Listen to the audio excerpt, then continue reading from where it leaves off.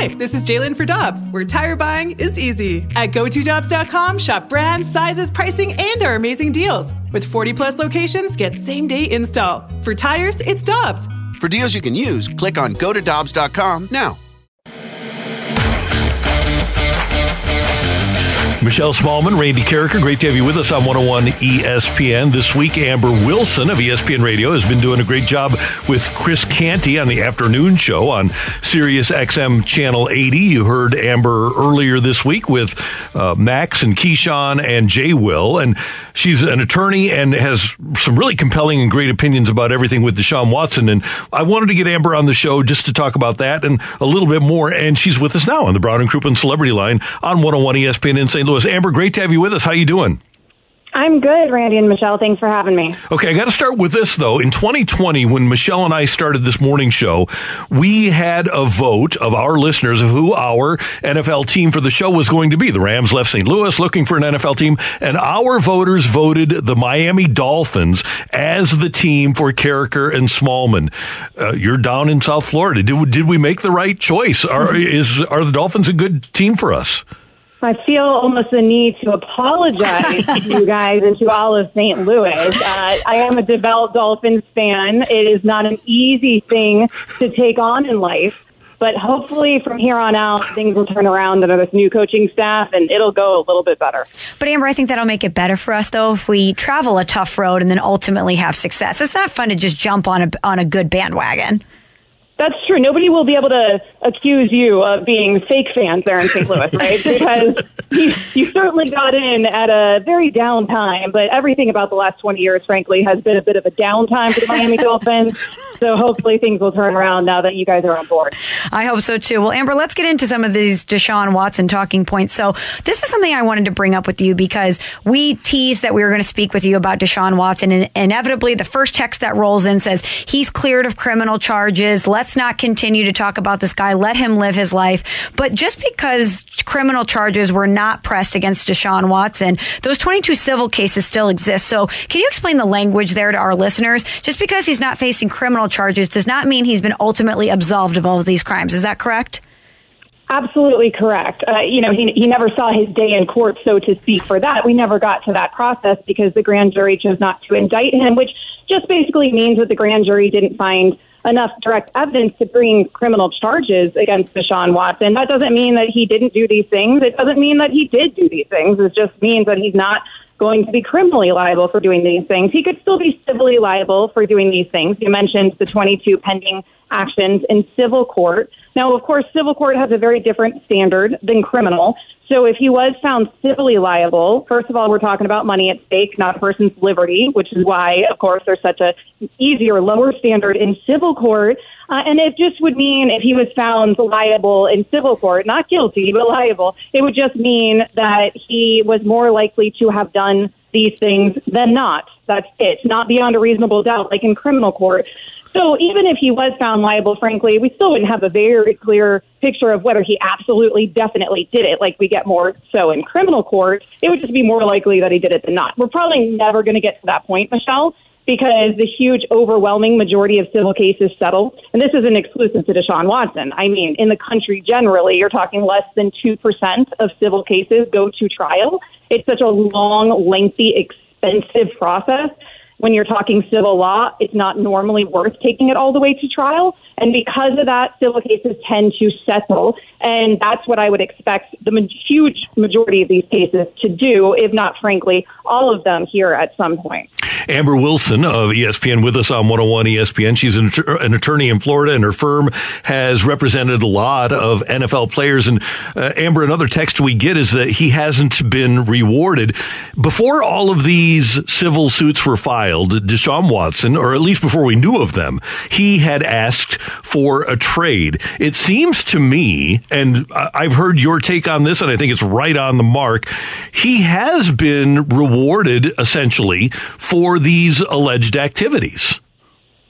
I mean, I vehemently disagree with that texter. If he was traded the day he requested a trade, at the very least, which was before any of the women accused him, and I think we're at a point where I think 24 women in total have made accusations against him for sexual misconduct and sexual assault. and there's 22 pending civil actions. There is at least one woman, I think there's two, that have accused him as well, that did not sue him in civil court. One who filed a criminal complaint against him, who did not sue him civilly. So there's been, of course, a multitude of women, 24 women, who have accused him of sexual misconduct or sexual assault. Before a single one of those had accused him, he had requested a trade. And Randy, I agree with you. If he had gotten the trade then, that day, before a woman had accused him of anything, I don't think this trade at the very least would have looked 1 cent different or one trade asset different. And in fact, I think it's very easy to argue where we've gone with the quarterback market and the desperation of the Browns. I think it's incredibly easy to argue that now this waiting game, which was, of course, a waiting game because of these accusations, which is why the Texans weren't able to trade him earlier, has absolutely resulted in a huge benefit to Deshaun Watson to the tune of $230 million.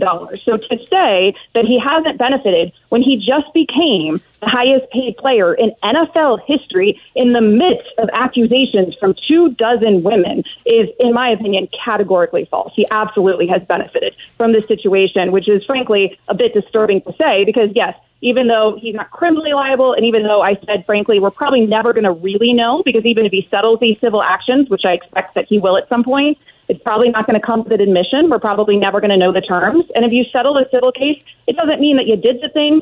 Again, doesn't mean that you didn't. We're probably never going to know whether he did or not, but we know the accusations are out there. And the optics of him becoming the highest paid player in NFL history in the midst of the accusations, I find troubling. I find troubling as well, Amber. I knew that we wouldn't be discussing whether or not he was going to play because we know in the NFL that talent always will get an opportunity, but I just could not believe that his value would not take a hit and that he would be given all of this guaranteed money by the Browns. But with that, the Browns put out a statement saying that they underwent their own investigation. And Tony Busby, who's the attorney for the 22 women who are suing Deshaun Watson, said that none of the NFL teams reached out to him or his clients during that, quote, investigation. What do you think that says about the thoroughness that the Browns allegedly put into really determining Deshaun Watson's innocent or guilt in this situation? Well, the NFL has interviewed, I believe, at least 10 of the alleged victims at this point. So in their own investigation, the NFL has spoken to some of the women who have made these accusations, but it appears that the Browns individually didn't do any of that. Now, I would have a hard time believing the NFL has shared that information with the potential teams who could have been trading for Watson, but it's possible. Although the Browns haven't said that. The Athletic, I believe, was reporting yesterday that the Browns investigation so far, it looks like what it entailed was discussing the matters with Deshaun Watson's defense attorneys, with 2 of the women on his defense team, who, of course, would be advocating for their client. That's their job with Deshaun Watson. And then also spoke to Deshaun Watson in his interview, which spent 30 minutes apparently on the accusation. So according to the Athletic, as of yesterday, anyways, that was the extent of what the Browns did. I would say I frankly am not that surprised by this because let's be real. The Browns weren't trading for Deshaun Watson with anything to do with the positioning of the alleged victims. They could have easily read the complaints. They could easily get a hold of the court filings, which are public record, and they could easily read what the position is of the alleged victims. Frankly, I would say the Browns probably don't care because their investigation probably involves something more like, hey, can you still throw a football like the last time we saw you throw a football? Great, we're going to go ahead and trade for you. And that's the reality of the NFL, and that's the reality of the situation that the Browns were in, because let's be real, it's not like the Browns are not aware of what the women are saying about Deshaun Watson. And Amber, we're sitting here in St. Louis. We're well aware of the fact that the NFL is not a bastion of honor and integrity, but you would think that they'd be a little less transparent than making his contract only $1 million for 2022. That portion of this has been so disturbing to me, and I want to be clear. Like because I've been getting so much in the mentions, guys. As you can I can't even imagine, Amber. Right, as a woman, when a woman discusses these matters, and my firm actually, we represent dozens of NFL players, and we've represented NFL players against all sorts of stuff. So I have had a front row seat to NFL players. They have deep pockets. They get sued all the time. Sometimes people try to take advantage of NFL players. I have had a front row seat to that. But this situation, with how many accusations there are, is so unusual. And then to structure the contract So he essentially circumvents the punishment that we all assume is coming from the NFL, where you're talking about at the end of the day, if the NFL punishes like we would expect them to, which I don't know if now they would swerve and do something else that could create a problem with the NFLPA. But if they punish him like we would expect them to, something like 6 to 8 games this upcoming season, you're talking about him losing like a few $100,000, which isn't much probably. I would imagine when you're worth $300 million. I don't have much experience with being worth $300 million, but I would imagine a few $100,000 is like a Tuesday night. So, again, it's essentially not a punishment, at least not in the pocketbook at all for Deshaun Watson. And it's not the first time that this has been done in NFL history, but I would say it's the most public time. It's maybe the most egregious time. I know in Deflategate, there was some of that with Tom Brady's contract, and people like to bring that up. That is not the same thing as 22 women with pending civil suits accusing you of sexual misconduct and sexual assault, and you do everything you can to help that guy avoid any sort of punishment from the NFL, at least in terms of the financial ramifications. And again, considering that he also got paid extra and frankly might have even lengthened his career by sitting out a year and collecting paychecks for every minute that he was sitting out last season as a dual threat quarterback. Maybe he'll play longer now because he's very well rested. Mm-hmm. So in the end, the result is him making a lot more money and really him not being punished at all, at least not in the pocketbook. Amber, I know for a lot of people, they need a Ray Rice type evidence video to believe some of these accusations, whether it's domestic assault or sexual assault against women. But the one piece of this that I can't seem to get over is the fact that it's the same routine with him, with all of these women, him reaching out to them. And then sometimes there's Instagram messages of him unprompted following up with them saying, I'm sorry if I made you feel uncomfortable. This is not women putting it back on him and then him responding. He's unprompted acknowledging that he has done something in these interactions to make them feel unsafe. How do the Browns or the NFL avoid that component of this? I don't think you can. I think that the way that they're essentially avoiding it is Deshaun Watson is the top 5 quarterback the last time we saw him play. And if we see him play again and he's that good of a quarterback, everyone will just kind of move on with their lives. I have been really surprised, frankly, even me, even though I know what the reaction typically is, I have been a bit surprised, Michelle, that people are so quick to side with the one person over the 23 people that have made these accusations. That has been really surprising to me. And I just do wonder, at what point do people in the court of public opinion jump to believe the women? Does it take 50 women? If 150 women made these accusations, would people say, hey, maybe there's something to this? Maybe this guy is a little creepy at best, to put it lightly. I've been very surprised, but I think at the end of the day, fanfare is just not rational. And people are backing Deshaun Watson because he's a very good football player. And I'm not sure it matters how many women say the same thing or where the pattern is or maybe even what the evidence is. People want to move on with the story because he's such a good quarterback. Amber, because we have you here and I have Michelle here, I have a daughter, I have a wife. I can't relate, though, because I've never been in the position of a woman. You two are able to talk about this from 500 feet. But if you put it on the ground from an emotional level as a woman and as a football fan, as somebody who enjoys sports, what's your emotion about this? It's not, I don't want to say that it's personal to me by any means. I just think the optics of it look very bad for the NFL because we're in a different place than we were even in 10 years ago or more, 12 years ago, whatever it was with Ben Roethlisberger when all of that went down. And I always thought if that situation happened in 2022, it would have been handled very differently in the court of public opinion. And I've been disappointed to find out that that's not true, that we actually haven't grown nearly as much in the last decade as I thought we had. And as the NFL frankly claims to have had, because the NFL certainly has had initiatives to try to garner more female viewership over the years and to be more inclusive of their game to females generally, to get females more excited, of course, about football as well as an untapped market for them. There's a lot of women who watch football. There could be even more. And the NFL has gone out of its way to, try to corner that market. And now you see this situation, and I think it probably does harm that trajectory for them some. But again, we're talking about a very good football player, and unfortunately in that league, that's always going to trump everything. The optics, though, again, look terrible. And I do wonder if there's something here the NFL is going to do differently than maybe it would have otherwise done because the optics look so bad. We are still waiting to hear what the NFL is going to do and how they're going to handle this situation.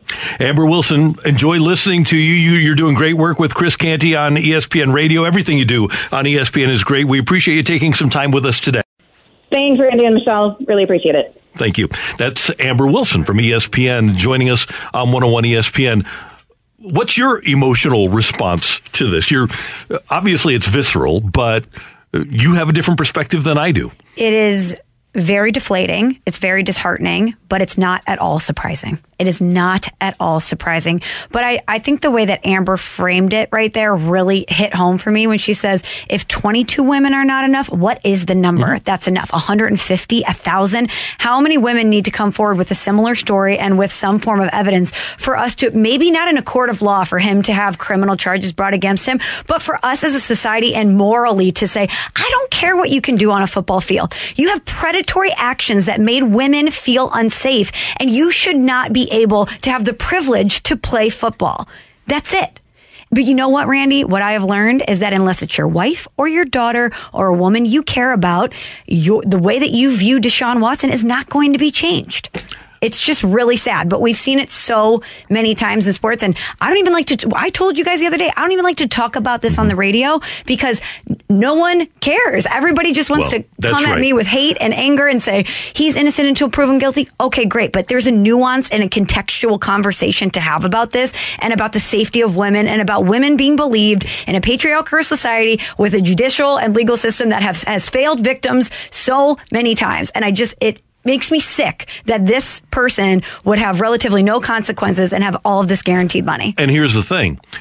We do have short attention spans, and there's a limit to what we care about. And even if you're somebody in Cleveland who has said, yeah, I'm not going to get my season tickets in 2022 because the Browns did this, at some point, September, October, you're going to sit down. He's going to throw 3 touchdown passes in a game. And you're going to be going, yeah. And you're not going to think about 22 women in Houston. No, of course not. No, you won't. But no one wants to everybody just wants to say innocent until proven guilty because they want to cheer for Deshaun Watson. No one wants to think about the fact that this is a person who works in an athletic facility that has trainers, massage therapists, people that are on staff to pay to care for his body. This is not someone that was recommended to someone else to go see these massage therapists. He didn't call them or go through their website. He found them on Instagram, saw what they looked like, reached out to over 24 women, and every single one of them has a similar story. And then he, again, unprompted, followed up acknowledging that he made them feel unsafe. Can we do the common sense code here? Can we do the moral code here? Maybe he won't be caused with criminal charges, but can we all at least acknowledge that that's predatory behavior, that this is behavior that is not okay? You'd hope so. You'd hope that we can all agree on that. I'm the bad guy here, Randy, and I'm the one taking crazy pills, which is what I'm sure the text line will say in 5 seconds.